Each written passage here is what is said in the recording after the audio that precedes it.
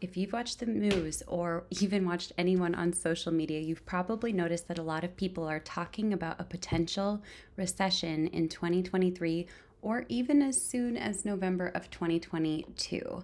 My name is Rachel Peterson. We're going to talk a little bit about this up and coming recession, what I'm doing to prepare for the 2023 recession, and ways that you can actually prepare your business and yourself in order to absolutely crush it during the recession.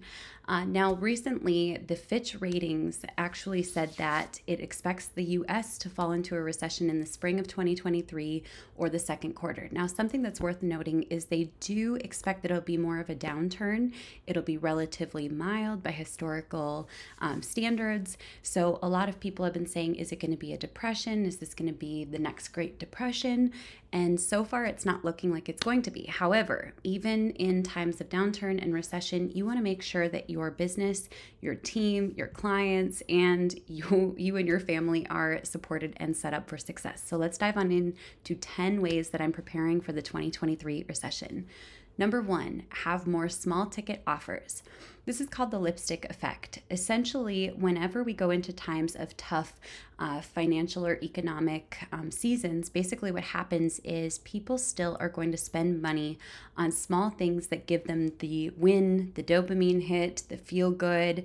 And so when people can't afford high ticket offerings or high ticket done for you services, they're going to be looking for small ticket offers, kind of do it yourself guides, templates, packs, bundles, etc. So we're going to be working on many of these to follow the lipstick effect.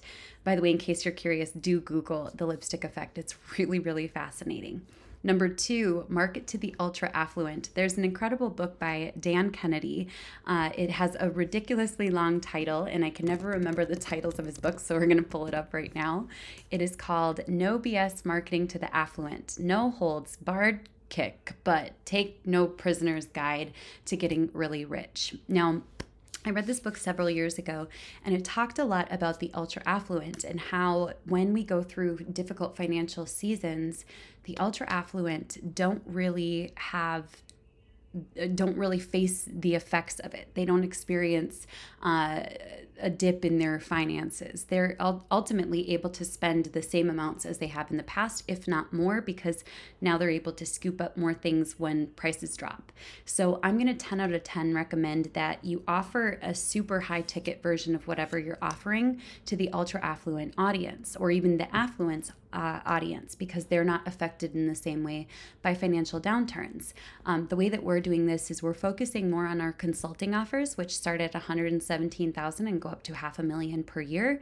And the truth is, like, that's one of my favorite offers that we provide. Number three, this is a big thing. A quote from Henry Ford goes like this: "A man who stops advertising to save money is like a man who stops the clock to save time." So I'm going to 10 out of 10 recommend that you market your business, even if everything in you is afraid, even if doubt creeps in, even if you start to wonder, can anyone in the world afford my services? It feels like everyone is, tight on cash. It might just be actually your local network, the networks you've been a part of, people in your current sphere of influence. It's probably time to get into a new sphere. Now, a great way to do that is to recognize that now's a time for you to actually take advantage of the fact that a lot of people are giving up on marketing their businesses, whether that's with paid paid traffic or organic traffic. Now is the time to double down on either or even both. Number four, double check your softwares and memberships. It's time to cull any that don't provide you with growth, guidance, or mega time saving. Sometimes, just by nature, we accumulate memberships and don't realize that we're spending thousands and thousands and thousands of dollars each year on things that don't actually support us with growth. One case in point is sometimes I'll take a look at how many different channels we have or different packages, and I'll be like, so we have Paramount, Hulu, Netflix, HBO, sports network, and cable. This is a little ridiculous, and we'll just cull a few and take a break from some of them just to save some money. There was one time where we actually looked at our P&L sheet of all of the software and memberships that we had and realized that we were spending an additional $1,600 a month on software that we didn't really need. So it's a really great way for you to kind of just cut back on some unnecessary expenditures. And you might only find a little bit of savings there, but that's okay. It's worth it because you only want to focus your spend on things that provide you with growth, guidance, especially towards growth, and mega time saving. Number 5, focus on growth for businesses. This is a time where businesses are going to be looking for keywords, case studies, examples, and wins that directly correlate to growth. This is not a time for fluffy, look at how great this ad campaign is. Right now is a time where people are going to want to see results. So really focus your marketing around the results you've gotten your clients, whether that's results in growth of following or results of lead gen, the number of appointments that they've booked directly from your services. Growth and results are going to be the key words when it comes to clients. And if you can, talking about the ROI that you generate is going to be huge when you are marketing to businesses. Now, number 6, on the flip side, let's talk about marketing towards people.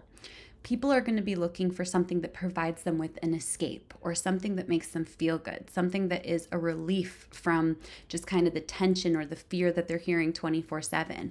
And so if you can provide them with something that's feel good, even if you have to develop a new product or a new line, it's going to be really powerful because people are looking for things that kind of distract or give them that escape from the everyday mundane recession talk. Maybe they've just spent the whole day at work and they experienced a lot of layoffs or the fear of layoffs. So when they come home, they're going to want to experience something that reminds them, oh yeah, life is good. Number 7, look for opportunity when others give up. Now, this one is huge because I've noticed that anytime that there's a financial dip, a lot of people say, you know what, actually, I don't really want to do this whole business thing. So a little bit of a setback kind of discourages some people from building their businesses, building their dreams, which is totally fine. Some people say, at this point, I just want the safety net and security of a job. And that's okay. But if you can stick with what you're doing and really push through when other people give up, there's going to be a lot more room for client opportunities. There's going to be more room for customers, consumers. There's going to be room when even big companies that overspend, suddenly their margins are shrunk down to nothing, and before you know it, they go bust.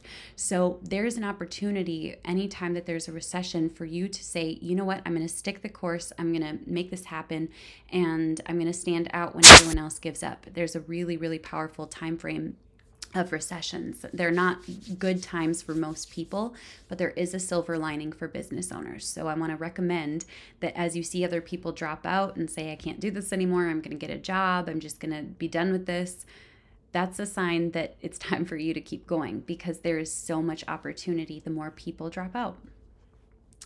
Number 8, advertising costs are going to go down. This always happens every single time there's an economic issue or a financial recession or downturn. So if possible, one of the things I recommend is setting aside a budget of $5 a day for ads to build your email list. Whereas, we've been paying $3, $7, some people are paying as high as $11 per lead. This is your opportunity to scoop up cheaper leads because with less people spending on ads, it means that their inventory is going to be up. You're going to be able to, grab some prime real estate, jump on in there, and really maximize your ad budget. Number 9, tap into your grit and get scrappy, resourceful. This is something I love to do. So for example, let's say we want to grow and we're in a recession. I'm actually going to intentionally craft new offers, new products, new things that can support, or new marketing materials that can support the times that we're in so that we pull in the right audience. For example, I might create like an AIDA ad, which is attention, interest, desire, action. And what happens with that is I'm going to craft it around the fact that we're going through a recession and that growth is really important. Now, this could be used either for bringing in people to our products, our low ticket offers, or to our high ticket offers, just depending on the messaging and the way that we record it. I'm going to record and create a lot more content on my phone. I'm going to be working with less premium resources. So we're going to get really scrappy, tap into grit. It's a big thing that's really powerful. There's something powerful about when we tap into resourceful mode. And I'm going to recommend that 10 out of 10. You might even want to write those words down and put them on your computer. Grit and resourceful. Number 10, 5 minutes of bravery per day. Take creative risks on social media. This sometimes is going to require you to say, okay, I got to muster up everything I've got for just 5 minutes. Do the bold things on social media or in Facebook groups that scared you previously. This is a really powerful way to honestly stand out, because some people allow fear to discourage them from taking action, but you can actually funnel fear into becoming a really powerful motivator. And it's something I recommend 10 out of 10. Just say, you know what? I'll start my workday after I get my 5 minutes of bravery done. And then I know I can sleep well, knowing I put something out there that in the past maybe I wouldn't have had the gumption to do.